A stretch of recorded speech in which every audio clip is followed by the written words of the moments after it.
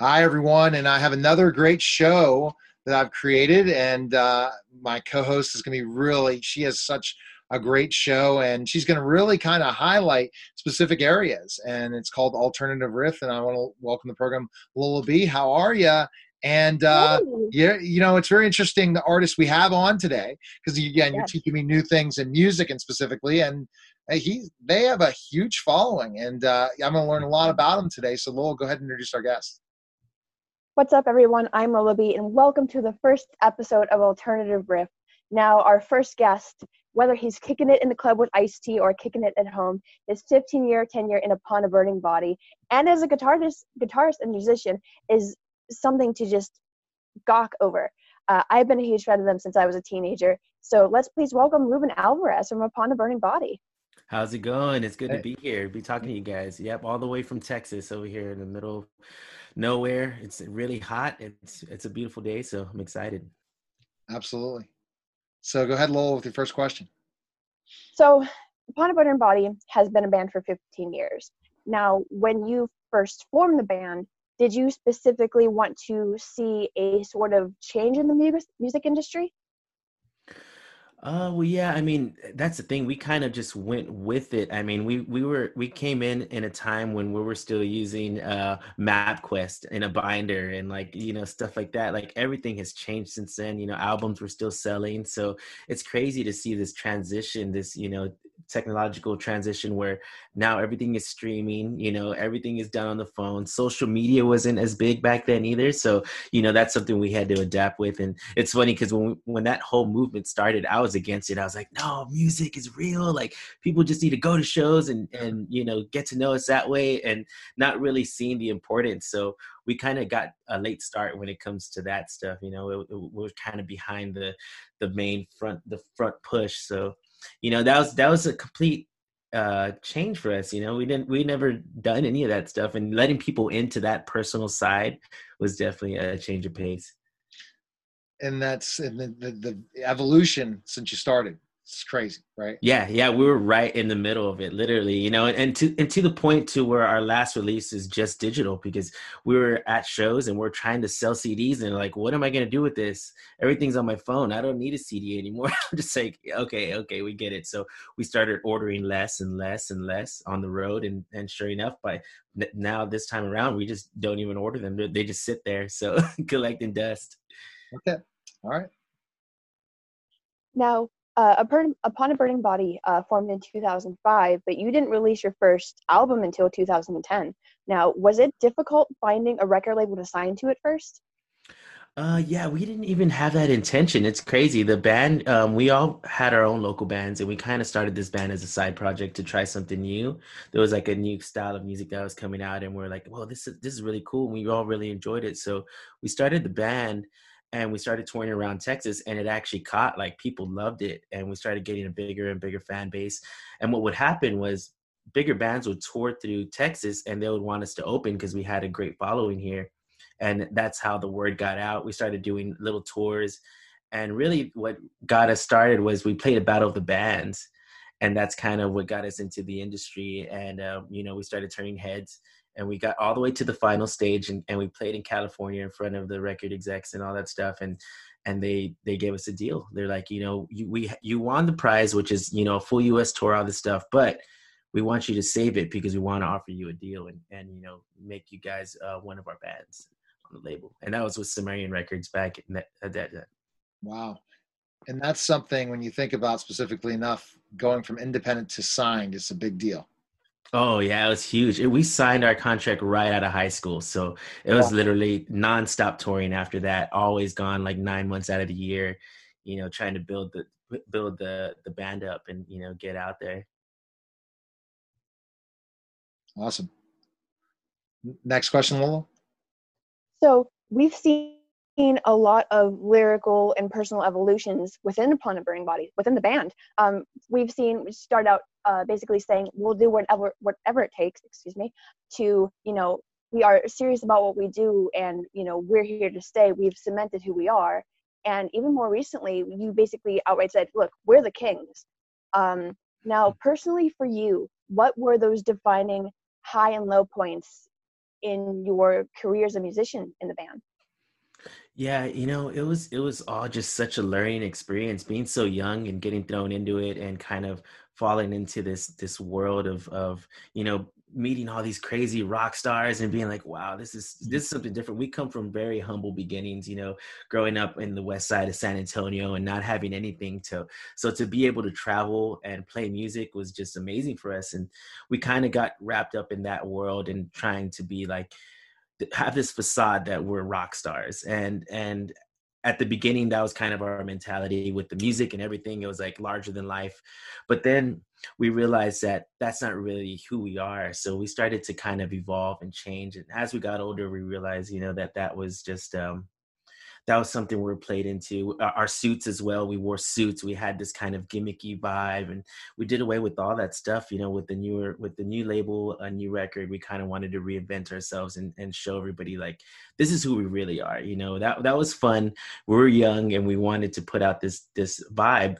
But now we're definitely have a different mindset. Now that we have a following, we're like, well, wow, what are we really going to leave behind? Leaving behind all these lyrics that are kind of out there about partying and all this crazy stuff, and it just doesn't sit well with us anymore. And from now on, we just want to be meaningful. We want to give people strength. We want to kind of just give them more insight into what we believe in, and not so much this kind of gimmick that we had created before. Right. And that's the interesting part of a journey is a kind of evolving, right? Evolution of the band, right? Yeah, and you see it happen all the time. People are just kind of, they're playing into this role, but you can't really, it's not sustainable. Like when you get old, you can't be that guy that's like, still going wild and getting crazy. And, we had kids, and that just changed our whole outlook on everything. And we're just like, man, what are we really singing about? And what is the meaning of our songs? And are they going to last? Or they, is this something that's just going to get forgotten? So we decided to change that and just kind of be more meaningful and try to have more impact. Because we did have some songs that were meaningful, and those were the ones that people would come to us and be like, this song saved my life. This is everything to me. And we're just like, man, we just need to do that all the time. Like that's where it's at for sure. All right, next question. So I got to read off the list for this one because I want to take it back all the way to 2014. Now, some shit definitely went down. And at the time, that was when I was becoming a fan of Upon a Burning Body. And as a outsider, I was so confused as to what was going on. I'm like, what is going on here? So for the release and promotion of The World Is My Enemy Now, the album, you guys had faked Danny Leal, the lead singer's kidnapping. I want to know what all happened there. What was the process into coming up with that for a promotional album thing? Yeah, man, and that was a really tough time for us. I mean, we were on the way to Mayhem Fest, which is one of the biggest metal festivals in the United States, and that was the year Slipknot headline. It was just a huge thing for us, and we're excited. We're gonna drop our new record the first day of the tour, and we were approached by somebody at the label. I don't want to put anybody's name out there, and they came up with this idea to do kind of a publicity stunt, and at first I was against it. I didn't want to be a part of it. I was just like, man, this just seems too rushed. It's not planned out very well. And sure enough, that's what happened. It backfired on us, and everybody took it very seriously. And we're like, no, like it started on Twitter. Like it was like kind of a Twitter thing. And we're kind of saying, oh, there's a car outside, and kind of building it up. But I think if it was executed differently, people would have known like, oh, this is just, for publicity. It's not a real thing. So when it all came out, all these labels and everybody were messaging our label and saying, what can we do to help? What do we, do you want us to post something? Is he, is he missing, and what? And basically the CEO and, our publicist didn't have anything to do with it. And the CEO of the label, Ash, kind of was like, he didn't even know about it. So it happened so quickly. Somebody from the label came up with this idea and pitched it to us, the manager, and the guys were kind of about it. And so we went forward all within like a day, and we did this thing, and it just kind of backfired, and everybody was like kind of just disgusted by what we had done. And it sucks because, you know, in the end we had to take the fall for it, even though it wasn't our idea. Wow. And, you know, it was just kind of, yeah, it was kind of one of those things that really hurt. And we're just like, man, we're so bummed that it turned out that way. You know, and thinking back on it, I'm like, man, we were a metal band and we did this small thing on social media, but it had such a big impact on our career. And people still bring it up, and they don't really know the truth about it. So, you know, this is our first time coming out and actually telling people like it wasn't our idea, you know, and we just kind of went along with it. And, you know, we had to pay you would have been like 20 years before, you've been fine. It would have been laughable, right? When you talk metal. Back in the metal, the ones I grew up, you know, watching in metal, Ozzy Osbourne to, you know, just to Motley Crue and all the different crazy stuff that they did, you know, Rat, Whitesnake, all those type of metal bands. Guess what? Metallica. This is nothing. Exactly. Nothing. Absolutely nothing compared to what those guys would do. That's what I thought. I was like, man, this is metal. Like, I guess, like, I don't know. But we're kind of we're on the, what do I say, on the line of like being kind of a metal core band, which is a lot of younger kids, and we're transitioning into the older crowd. So when we played Mayhem, nobody there cared because it was an older crowd that listened to Slayer, Motorhead, and all those older bands. But it was more like the scene kids that we would play for in our other crowd that was affected and, like, you know, really hurt by it. So it was crazy. We got so much crap, and then on top of that, you know, we couldn't say anything about it because we were still on the label, and, you know, and they're just like, that's all you guys, and we're just like, what do you mean? You know, so yeah, it was tough. I mean, we've been dealing with it to this day. You know, we every once in a while we get a comment like, oh, you're gonna go missing again, and you know, people just still bring it up, you know, to this time. It's crazy. But I feel like after we came out with the new stuff, the new vibe, the real us, you know, a lot of that has died down, and people are like, okay, you know, this is what they're really about. So. Yeah. One thing I noticed too is a lot of bands, when they come up and they release like their first 2 or 3 albums, they're forever in this category of character, and they always stick with it and run with it, even if in the long term it doesn't necessarily age particularly well. But one thing I noticed about you guys is, like you said, you know, all about this party vibe, and you found such a flawless way to transition. Did you expect to, you know, transition so flawlessly, or was it a kind of hit and miss process? It was a hit and miss. You know, even with Bodio, we tried to kind of try to show a little bit more of like the San Antonio vibe and where we're from. And then when we jumped on the new label, Seek and Strike, you know, they were just like, we know what the band is. We've seen you guys perform, and we just want you to be that band. You don't have to play to any gimmicks. You don't have to dress up. You don't have to do anything. Just be yourselves and write a metal record, and, you know, and we'll do the rest. So, you know, we got a lot of freedom. And I think that's when we kind of were like, okay, we have a chance to really reinvent ourselves here. So let's take that time. We didn't release the record for like 2 years. And then we really buckled down and figured out, what are we going to do now, and what direction are we going to take this? So yeah, we definitely decided to mature and just be like, okay, you know, we're all dads now. Let's just like kind of settle this party stuff down and just write some really meaningful, timeless songs. And that's where we went with it. And so far, we've had nothing but great response. And, you know, all the new songs and you know, the content is just great. So I feel like we're on the right path. We just got to keep going in that direction. The thing is, we noticed that a lot of the older metal bands are leaving. You know, they're retiring, and there's not really a young, like, newer metal band, you know, that are coming out. So we want to take that path and just be the next big metal band to come out. So why is it that metal had its run, and especially with Spotify and all these different playing screen, you think it's coming back in that way, the level what it was metal when I grew up?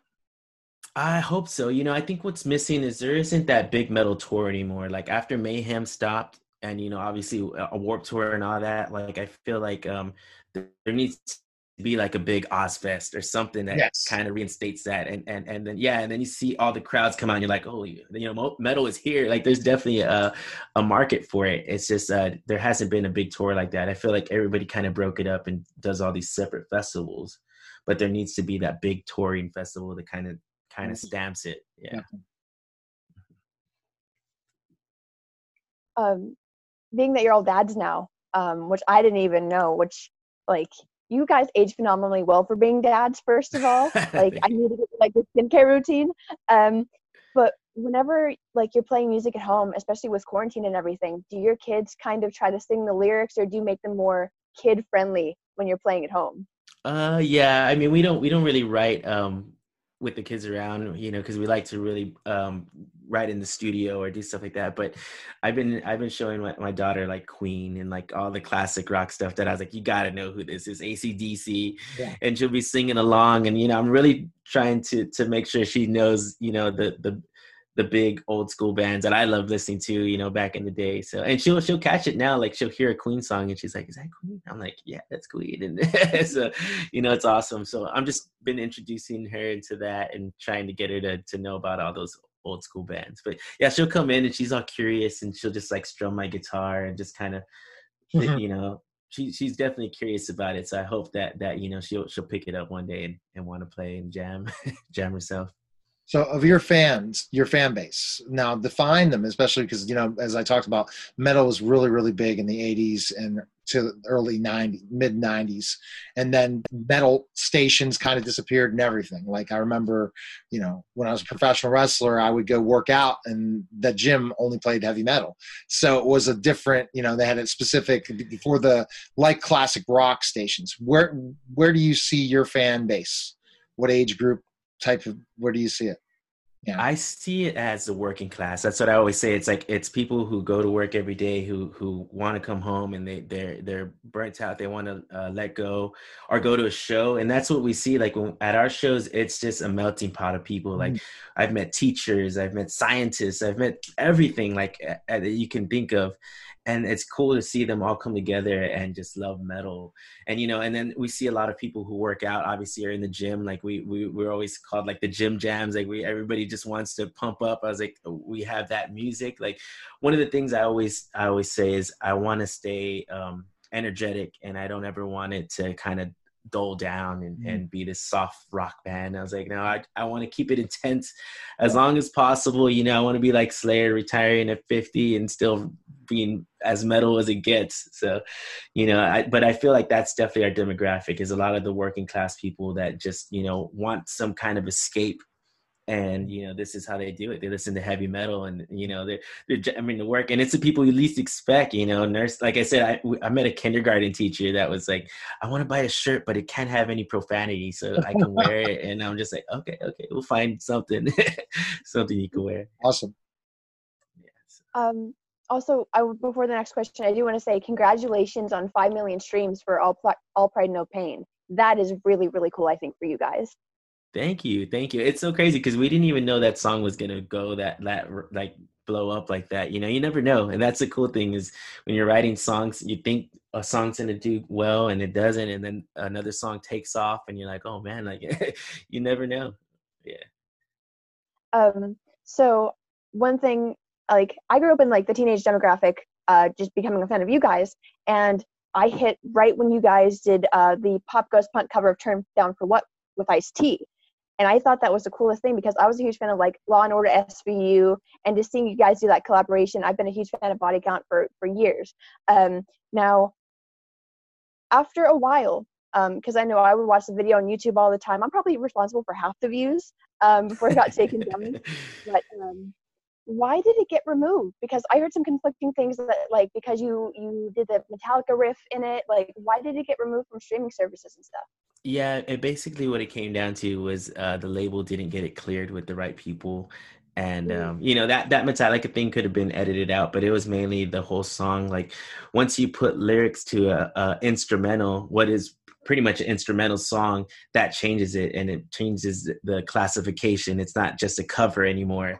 And before they released it, they didn't get it cleared, and we're just like, oh man, it was on its way to become, a viral hit, and then it just got pulled from everywhere, and it's such a bummer. But it was fun. We did it, and people got to hear it at least for a little bit, and before it got pulled down. But and then we made lifelong friends with Ice-T. He was on the second Mayhem Fest that we played with Body Count. and he had seen us, and we hung out with them and his son, and we became really close friends, and that's how it all came about. And then when we heard about this cover, we're like, well, what can we do to make it better? And let's ask Ice-T if he'll join up and, and do the song. Amazing, his entrepreneur mindset, right? Ice-T. Oh yeah. Oh my gosh. Yeah. His wife and they're just, it's unbelievable how he really has taken it, not just his acting, his music and everything, his career, to really building and businesses and growing as an entrepreneur. Yeah. Everybody always asks me like, what is he like in person? And I say, he's like a gangster philosopher. He's just, because he's still is very like real, as real as it gets. But he says some stuff that's just like, man, that just makes so much sense. And you just never thought about it that way. And, he's very intelligent. So it's crazy being able to hang out with him and just pick his brain was a trip. Now, one thing I am curious of, because you were on set with Ice-T filming Turn Down for What? Now, is there any funny like stories or pranks that you guys pulled on each other on the set? No, but I remember he was just freaking out because the whole video concept was crazy, and he was just tripping out on how wild it got, and he was just like, all right, this is fun. Yeah, but no, not really. Nothing crazy really happened. He's one of those very professional people. He's there at set time and then he's gone, and that's it. You get him for that amount of time. You got to make it happen. But we're so stoked we were able to do it. We booked it in New York at the small strip club, and then he came out and did the video, and he was gone before you knew it. Awesome. Yeah. And so in that process, where do you see your music now evolving? Where do you want to go now? We just want to start supporting those bigger acts. And I think, for us, it's just about getting into that world and really sinking our teeth in, because we were affiliated with like the more underground metal, death metal, deathcore, whatever, metalcore and all that stuff. And, we really want to break out into that Mayhem, Ozfest crowd, because that's where you get those diehard fans that are already set into listening to metal. They're not going to change their musical preference. No. With the younger crowd, we see that, the evolution, and they're kind of like, I don't like metal anymore. And, so a lot of fans go and come in that younger crowd. But when we played Mayhem and those fans that we made at those shows still come out to shows to this day, because they're there. They love metal no matter what. And so we really want to break out into that world and start supporting those bigger bands that are out, like, Anthrax, Megadeth, all those, Trivium that are doing it now, and hopefully, set ourselves up in that world. Yeah. That's the main goal. All right, Lowell, another question. You see how quick the questions can go. That's the fun thing, is when you create questions and know how much time, it just depends on the answers. But Ruben's given some great questions. So if you just tell me, Lola, where we're going next, because I can go for hours with questions, especially stories. We can talk stories on the road, like my stories on the road in pro wrestling, your stories on the road. And that, yeah, for sure. But go ahead, Lola. Now, speaking of music videos, you guys have always had this heavy hitting in your face style, which is great for like working out, if you just like cooking dinner. And like, it's funny because I never really considered myself like a girly girl, and I'm like blasting Upon a Burning Body today while I'm doing my makeup and getting ready for this. And the thing is, like, one of my favorite music videos of yours is BMF, and I immediately noticed you did an homage to like 90s pop culture and Fresh Prince of Bel-Air. Now, what was the creative process behind that entire music video? Well, that was mainly Danny on that one. He loves Fresh Prince. Like, he has a tattoo, and he just like loves that show. He's watched every single episode. I love it too. Yeah. But he kind of gave this idea, like, let's just do something different. Let's not do the typical warehouse video. We're all standing in a warehouse. Typical metal video. So he pitched that idea to do something a little bit more vibrant and 90s vibe. And we're like, yeah, let's go for it. Let's make it interesting. And that was a crazy video. Like, I was just like, what are we doing? But it was fun. And that's the thing, for that time and that song, it fits perfectly. And I think, we did some crazy stuff. I know I kicked over like a computer monitor. It really hurt because it was an old one. It was like, it wasn't like a new school, like flat screen. It was like a big bulky thing. And I didn't realize how much that was going to hurt. I stepped onto the desk and I kicked it as hard as I could. And I was like, oh my God, I think I broke my foot. And it just bashed my foot on this huge monitor. But yeah, so it was a trip. That whole shoot was fun. And we did a lot of pranks and just dumb stuff on set that ended up being in the video, like that whole Coke bottle thing, and just crazy stuff like that. But yeah, that was a whole vibe. It was just 90s, especially Fresh Prince, and just kind of that more where we grew up. That was how we grew up, in the 90s, watching Ninja Turtles and Fresh Prince and all that good stuff. Have you ever met Will Smith? No, never met Will Smith. No. Any of the guys from Fresh Prince? No, I don't think so. No, none of us. I've interviewed 3 from Fresh Prince. Oh, wow. Yeah. Isn't it Tatiana Ali? Interviewed the one from, oh my gosh, now I'm losing my mind on it. But I've interviewed the second Uncle Phil, Aunt Viv, and I interviewed Ricardo. So all 3 of them I've had on my show, but only radio, I like this whole new video vibe thing, so I'm sure I'll have to have some of those back for sure. But I'd love to interview Will Smith. That's on my bucket list. But probably have to be a red carpet to get back. Yeah. Getting those people, just depending if we ever have red carpets again with the COVID. So. Right, I know. Texas, you're hurting right now in Texas, right? Oh yeah. We were cool until Memorial Day weekend and all that stuff happened, and then it just spiked like crazy. So yeah, now everybody's back in lockdown, doing the same old. It's crazy because we live right here by the river, the Guadalupe River, where a bunch of people come in tube, and yeah, we're just seeing everybody flocking to the rivers. It's hot, they want to be out, and they're like, yeah, it's fine now. The spike is gone, and here we go again. Yeah, back at it. Yeah, well, we have these opportunities with these great stars, so we'll just live with it till it's over because everyone is willing to come on virtually now. So it's a perfect opportunity for journalists for sure. Okay, Lowell, any other questions you want to go towards? I know you have backup ones, right? Because he's been awesome so far. Oh yeah.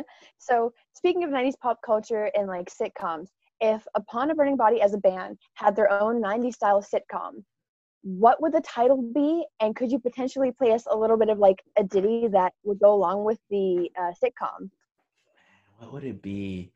I would say it'd probably be something like Seinfeld, like a show about nothing. Yes. Literally everything.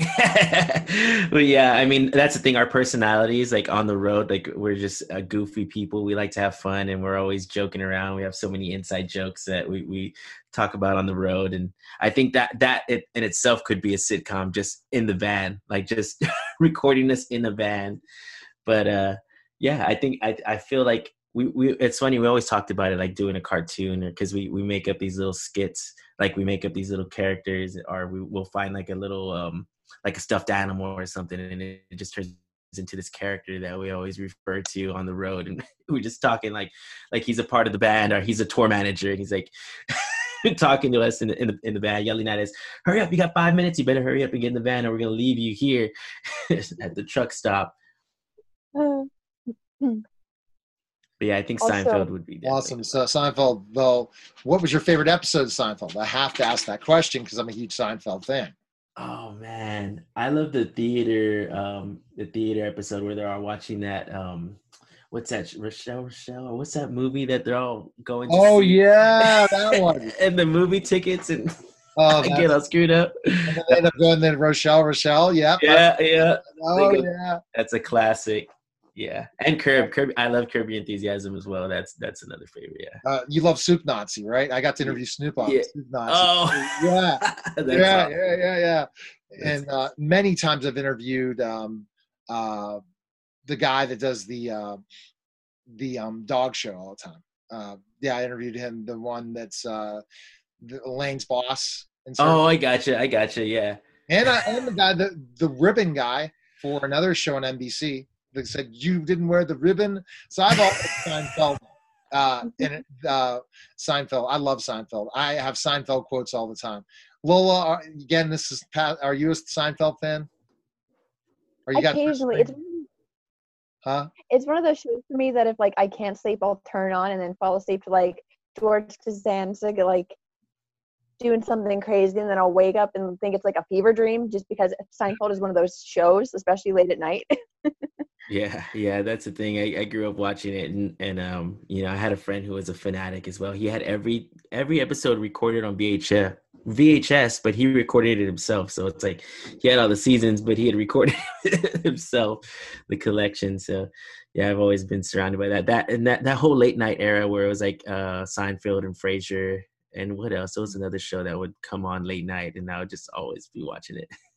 Cheers. Cheers. Oh no, I never got into Cheers. No.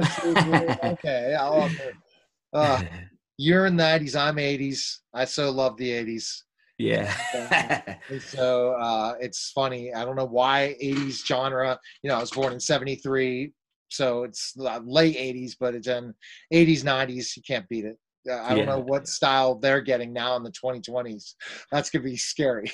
And same with the music. Yeah. And that's the thing. Like, I think, like, you know, when we get older, like when we look back and, you know, the progression of it and thinking about what's being created now and all the remakes, you know, they're trying to remake everything. And it just, to me, it falls short. Like, I'm just like, you can't remake that. I just saw the new Chucky movie. I had never seen it. No. And I was like, oh my gosh, it just didn't resonate the same. The doll just doesn't look as scary, you know. It's just like, oh man, you can't redo the classics. No, you can't. Yeah, it's tough. It's a really tough thing to pull off. Yeah. Anything else? Any other questions for Ruben? Yeah. So if you could choose one Pokemon from like the early 90s when it first kicked off for each of your band members, what Pokemon would they be and why? I think I would probably be Squirtle, because I'm always putting out the fire between the guys. Sometimes, you know, things get heated and I'm always the calm one. So I would probably be Squirtle. I would say Danny would probably be Charizard for sure. Just because he's a vocalist, so I just see him breathing fire out of that. And I would see Tito probably as Pikachu, just because he's electric on the kit and he's fast, yeah, and he's always insightful too. So I would say he's Pikachu.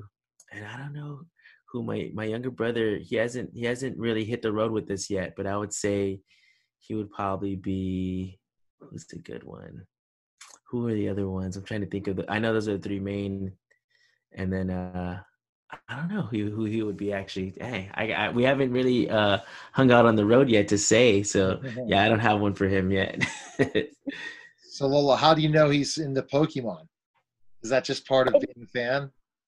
That's just growing up in the 90s. Really? Exactly. I couldn't have said it better myself. The whole 90s culture, like I was born in 97, but I still caught up on all like the pop culture things from the 90s. And it's like, it's so rare that you find someone who was like equally as into like the 90s culture. So like if you make jokes or references and no one kind of like responds, you get crickets, it gets really awkward.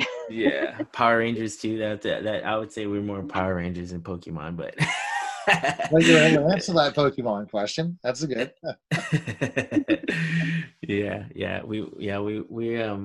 We love that era. I mean, it's just timeless. We always talk about it. We always reference it. We play a lot of old video games too. I love like all the classics, NES and all that, SNES. I have a Wii that I modded, and I have all the classic video games on there. And I'll take it on the road, and we just get competitive on NBA Jam. Like, oh man, we could play that for hours, just yelling at each other. Did that. I did played it all the time. Yeah, the NBA Jam and all that stuff, and played too much in the 90s. Yeah, it's so funny. People come into the green room and they think we're going to be partying like with all this alcohol, and we're just yelling at each other playing the video game, and we're just like, no, what are you doing? And they're like, man, what are they doing in there? They must be raging. Hopefully they don't break anything. And they come in and we're just sitting there playing Ozzy video game. Like, what would Ozzy say? I know. He'd be like, oh my gosh, he'd be ashamed. What are you doing? Times have changed. Yeah. So, like, speaking of like being on the road, what movies? Because I remember watching an interview where you always said like movies like Selena was on the bus, and like what other movies are on rotation on tour? We watched Blood and Blood Out so many times because it's like a 3-hour movie. So it just made the drives go by fast. Blood and Blood Out, Goodfellas, Life with Eddie Murphy and Martin Lawrence. That one was another one that was just constantly played. We had a little combo TV back in the day with the DVD player, Right. and we would just kind of prop it up on something and play it. And then we would hope they don't hit any bumps because then it just starts skipping and ruin the DVD. But those are the three main ones that I would say we watched over and over and over and over again. Classics, yeah. Yeah, you remember these classics. What do you binge watch now? Oh man, What are you binging right now? I'm binging Hannah season 2. I haven't seen that show, but we like a lot of the true crime stuff. Like we did all the True Detectives and all that stuff, and then we watched Bosch, that show on Prime. Yeah, I love Bosch. Yeah, that was a great one. That was a great one. Before the show started. No way. That's sweet. Before it came out. I'm like, oh, what's this Bosch? And then after I made this comment, any book that's created in the show is a guaranteed hit. Oh, wow. Because if it's you have tons of readers that love it and you make it a movie or a TV show, you're guaranteed to have a built-in audience that helps grow it. Yeah, Prime has been really coming out with some good ones. Sneaky Pete was another really good one. I've not watched Sneaky Pete yet. It's good. It's really good. Yeah, it's a nail-biter. And, we went through all the common ones like Stranger Things. Dark is a really weird one. I just, for me, it's hard because staring at the screen and reading the subtitles all the time because it's in German, you have to read it all, and sometimes I'll trail off and I'm like, oh man, what I missed, so I have to rewind it. It's like, shoot. So that's the only tough part, is you have to be really focused on the show if you're gonna watch that one. Chernobyl, that was a good one. That was a really good one. See, again, there's enough to catch up because we're not going to get new ones, so we better get used to catching up on all the old. Yeah, definitely. That's the problem, because in Hollywood, I've been talking to them. Looks like it's going to be some time till they're going to be doing anything. It stinks. Yeah, same with us, and that's the thing. Some people are doing shows where it's like social distancing. Like I know they did a show where everybody was sitting down. They had assigned seats, but we don't want to do that. We're like, we want to come back when people can enjoy it and it be a real show. Same thing with the live streaming. Like I love that bands are doing it, but I feel like it just takes away from a metal show, especially. You go there and it's people just, having fun, moshing and jumping around. And that's an experience. So for us, we're just like, we're going to wait until it comes back. If it does, hopefully, next spring or so, we can come back and tour again. That's a hope. It's a hope for all of us, and I know. Get out of the quarantine in so many ways. And it's a bummer because we know a lot of these smaller venues that are shutting down. Like they're all friends of ours. We've been going there for years, and to hear that they're not going to be around anymore because it's just they can't survive being shut down for so long. Literally, some of them are going week by week, trying to make it happen. And so a lot of those places are not coming back. And that's a sad part about it for us. We're just like, man, we're never going to be able to play that venue again. That was like the spot. The credit card companies, Lola, came out with today in the news, 45% they're spending less. Oh, yeah. Wow. So that just shows that Amazon would say otherwise. but it's true. So yeah, people are saving their money because they don't know what's going to happen. That's right. They're holding on to their money. They spent their stimulus checks, but then that's it, right? After they spent their stimulus checks, they're like, I'm done. We'll spend that money, but we're not going to spend anything else. So the unknown. Yeah. And, I think you're right. I say 2021 is going to be a good year. We're talking about, but it's perfect time for online. 2021. Go ahead. Yeah. Any other questions for Ruben? Now, speaking of the pandemic and you just kind of holding off until you can fully run shows again and have that experience, I've noticed that you guys have been streaming Call of Duty Warfare on Facebook. Oh, yeah, definitely. And that's the thing. You just got to get creative with it. And, we love to play. So my younger brother, who's now in the band, he plays bass. He has been streaming. So we're like, let's make this a thing. We've been in talks with Activision. So they're actually going to give us some stuff to give away during the streams, which is awesome. Like to players that are playing, we're going to be able to give away points to them and stuff like that. So it's catching on, and it's just something fun we came out with. We're actually going to do one tonight at 8 o'clock. So anybody listening, if you guys want to jump on, we're gonna basically it's a way to to, just communicate with our fans and have fun, and they get to kill us online or whatever. Yeah. That's a different thing. You guys have a huge following on Facebook. So it's built, is that your biggest platform? Would you say? Yes, at the moment, yeah, we've had that the longest, and we've really grown that, and Spotify too. Surprisingly, it's grown, it's shot up a lot in this last year, and I guess it's just people being home, and not having anything to do and jamming other than jam out and work out. And I went to go try to buy weights, and they're gone, like everywhere. They're gone. Everybody's just trying to work out at home, so gyms are closed. People are like, what? And like, I was thinking to go back to the gym again, and I said that I'm watching what's happening in Texas, Florida, and the states that are about to close again. And like, I know it's gonna happen to Pennsylvania again. Why am I going to do this thing? We're opening up amusement parks, and I said, guess what? They're going to close. It just give it its time. More and more cases come in these areas where you guys didn't really do as much social distancing, and it's a mistake. So, like I said, till there's a vaccine or till we reach some sort of figuring out point, we can't do anything about it. Yeah, definitely. Well, and that's the thing. Yeah, the first time it happened, I didn't really take it as serious. I'm not gonna lie, because I didn't know anybody. I was like, nobody I know has this. Nobody. And then the second wave hit, and that's when so many people I knew caught it, and I was like, wow, like this is scary now. I was like, holy moly, it hit that close to home. And luckily, I live out here in the country, so I'm not too worried. I don't live in San Antonio. There's I don't know, our population is so small out here, so I'm just staying at home. I've been working from home and working remotely, doing stuff for other bands, marketing for other bands, writing for other bands. Just keeping busy, writing our new music. Just keep writing. We have like 13, new songs going, ideas. So we're ready. We're ready to hit 2021 running, hopefully. That's the smart thing. Instead of trying to do a week 2020, wait to 2021. Yeah. And we got offers, we got some offers for 2020, but it's just like, no, it's just too unstable. And then we get everybody excited only to cancel. And and then everybody's like, oh, well, what are we gonna do? We're gonna get refunds, and then you have to postpone, and it's just like, we don't even want to do that. We'll wait till it's set in stone. We're gonna be able to do it, and then we'll go and do it. Now, being that since everyone's at home, you have more fan interaction, especially with like the Facebook streaming and the Spotify. What has been one of the weirdest comments or compliments online that you've ever received? Weirdest compliments. I mean, I think the weirdest compliment for us is obviously like the tattoos. When people get, your logo tattooed on them, or your signature, even at that, like, we've had a group of people that have gotten our signatures tattooed on. And the scary part is like, you don't know who's going to stay in the band. So some of them have signatures from like old members that aren't even in the band anymore. You're like, who's that? I'm like, I don't know. He's not in the band anymore. But yeah, so I think to us, that's the craziest thing a fan could do is, just tattoo your logo on their body and have it there forever, which I just thinking about them getting old and being like a grandpa and being like, what's that? Upon a Burning Body. It's like, yeah, that's a band I used to listen to back in the day.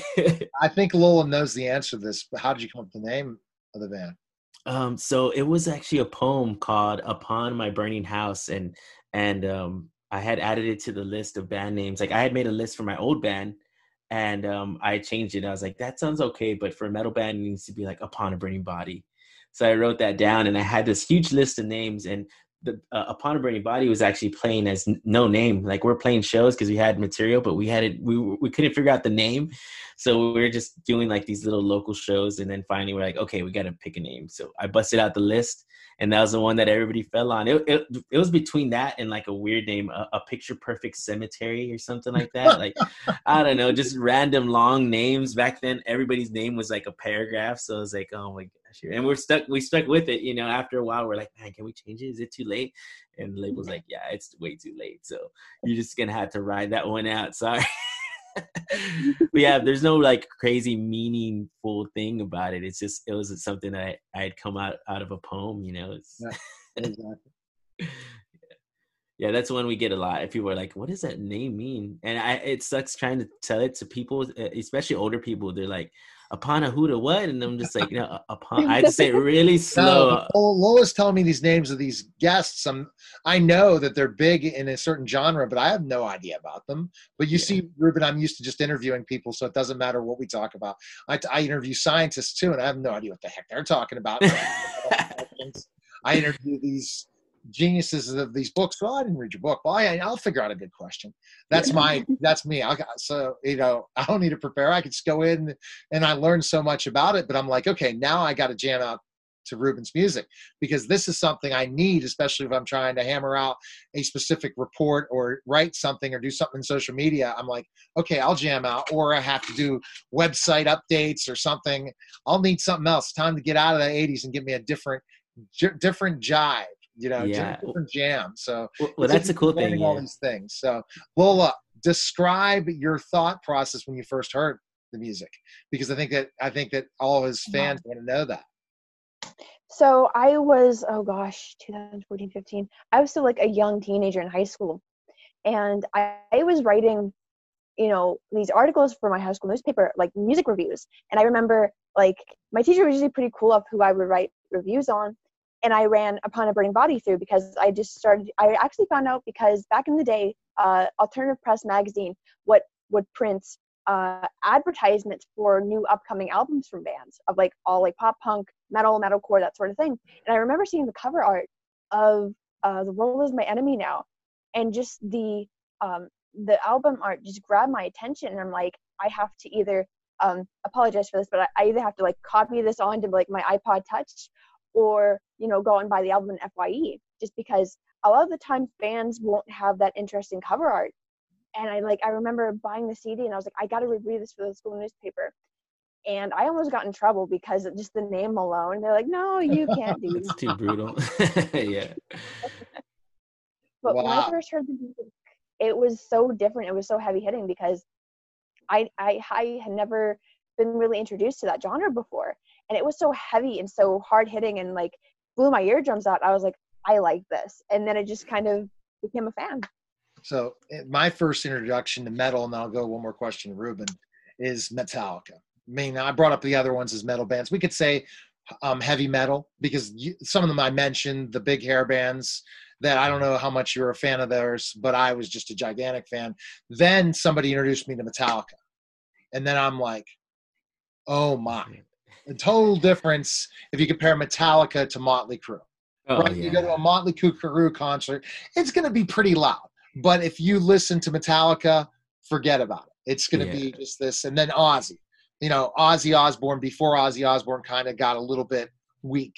Think of how so would you Yeah. say that kind of music is what influenced you into this? Yes, definitely, definitely. And that's what we did with this new album. Like if you listen to it, you hear those elements of Judas Priest, of Okay, there you go. Ozzy. I love Randy Rhoads and Ozzy, yeah. And I love Maiden. Iron Maiden was Yeah. definitely Oh one of yeah, I my was a huge all-time favorite. working Yeah, out.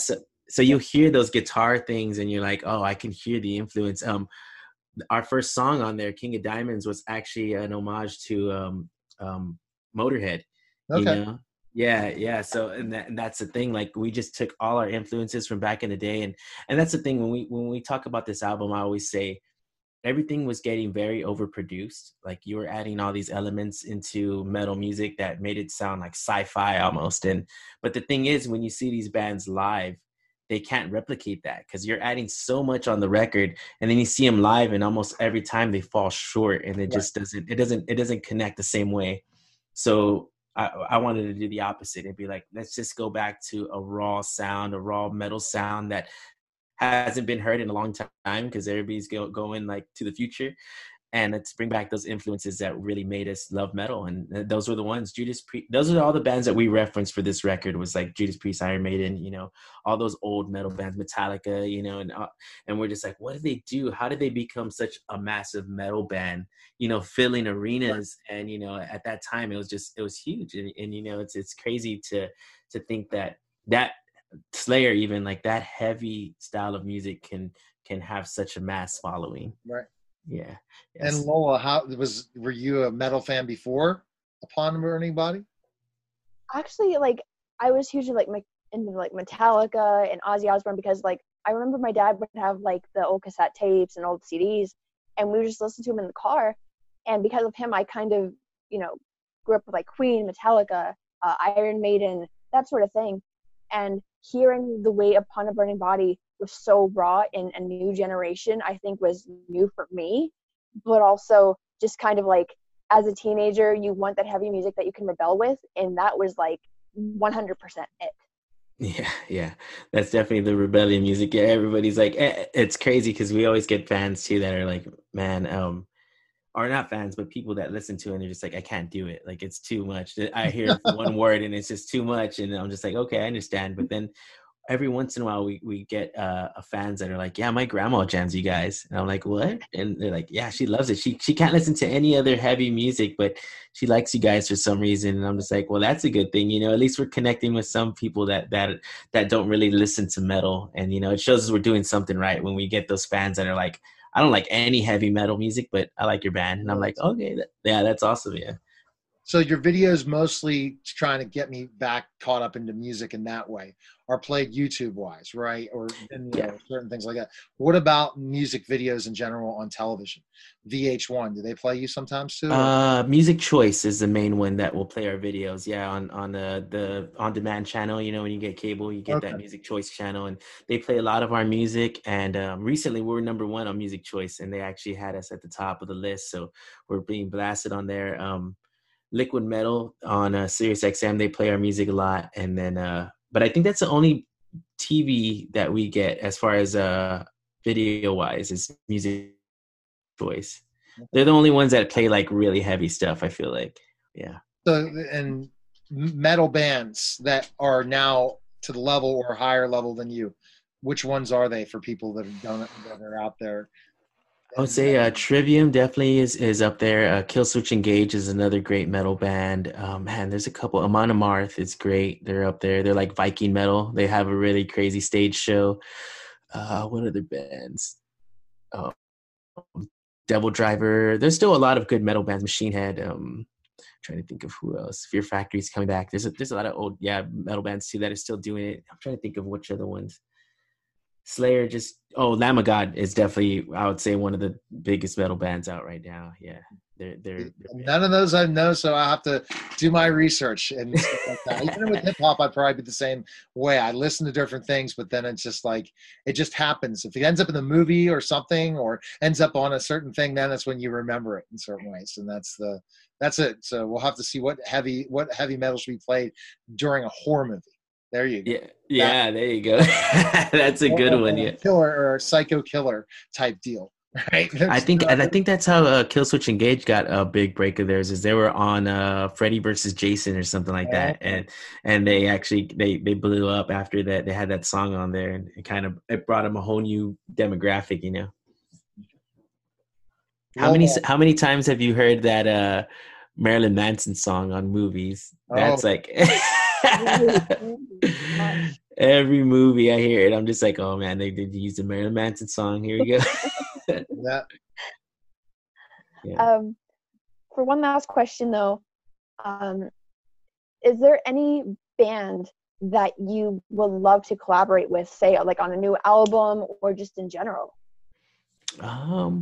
I would have to say collaborations. I don't think Lamb of God would be down. I just don't feel like they collaborate too much. They had a couple guest singers, but to actually collaborate with, I would say probably Trivium would be the one that I would want to collaborate. They're doing really well, and they're friends of ours. We've toured with them, and to actually write a song together would be great. You know, we actually had Matt on a song from that record that you're talking about. The World is My Enemy Now. And then, but after that, we haven't had them guest. And I think it would be cool to have them do like a guest solo, because I feel like everybody does guest vocals, right, but not too many bands have like a guest guitar solo. I think that would be sick. All right, last point. Where can people find info on you? Where can they go? What's the best place to connect with you? It's going to be Facebook, Upon a Burning Body. We got Instagram is @UABB. Oh, no, sorry, Upon a Burning Body Official. Twitter is @UABB. Those are the three big ones. You can go to seekandstrike.com. That's our label, and they have all our merch up there. And then Spotify is just Upon a Burning Body. Yeah. And your plan, like if you're looking at your plan before 2021, the biggest thing is just keep creating music, right? Yeah, definitely keep creating music and content. We're trying to stay busy and think of new ways to bring content. And we did this thing where we break down our studio sessions and how we actually write the music and what the song really means. And so we've been trying to do that and just keep content flowing. Streams are big, right? I mean, I was talking to a friend of mine that does playlists in his music and streams, and he's much smaller than you, but he makes money just off the streams. So that's the nice thing that you guys can continue, is to do your music and make money, where if there was a pandemic in the 80s, you guys would have been done. It was just there's no way of making money except album sales and how you promote it. So yeah, definitely. So it's definitely changed in that way. Anything else to add, Lola, before we say goodbye? I just want to thank you for being the first guest, and thank you for being super cool and kind of divulging some of those little secrets to us, and kind of gave us behind the scenes look of what you guys have been doing and up to. Well, thank you guys as well. It was a pleasure. I really enjoyed talking about this stuff, and getting it out there, because, I feel like it's definitely been something that we've been living with for this whole time. And, nobody's really heard our side of it. So, it's awesome to be able to. Exactly. That's an important thing. Do those interviews that will get to the fans, and that's what will definitely get it to your fans, and they can know what's going on with you. And we're all waiting for 2021 to kick the door down. We were saying that in 2020. We shouldn't have said that, but now 2021, here we go. Yeah, we jinxed it. Yeah. 2021. It's gonna kick off. Or November 2020, after the election, and everything will be fine. Oh, I know. Let's see. That would be scary if everything just disappeared after time. Right. We're all back. We're fine. We got through the flu season. Oh, everything's good. Go back to work. No way. Just blame Tiger King. Just blame Tiger King. Right. Exactly. That's what disrupted the universe right there. That show. I want Carole Baskin on my show. I got to interview the lady from PETA, and Carole connected me on LinkedIn. Never know, but I'm getting upset is this whole Cameo thing. Now they're going to probably just keep these people on contracts and not get them to do other types of independent stuff. Did you see? I'm getting tons of Facebook with Cameo now, where you can have a party with somebody on Cameo. Oh, wow. I don't know what that will mean. Who knows? Probably trying to make some money, I'm sure. And they're all trying to figure out any way online they can do it. But it is what it is. It's all about making money, but I appreciate you taking the time. And what a great alternative riff with Lola B, and look forward to her next guest. I mean, wow, I learned a lot from it. So I appreciate it, guys. Awesome. Go check it out. I hope you enjoy it. All right, we will. Take care. All right, you take care too. Bye-bye. All right.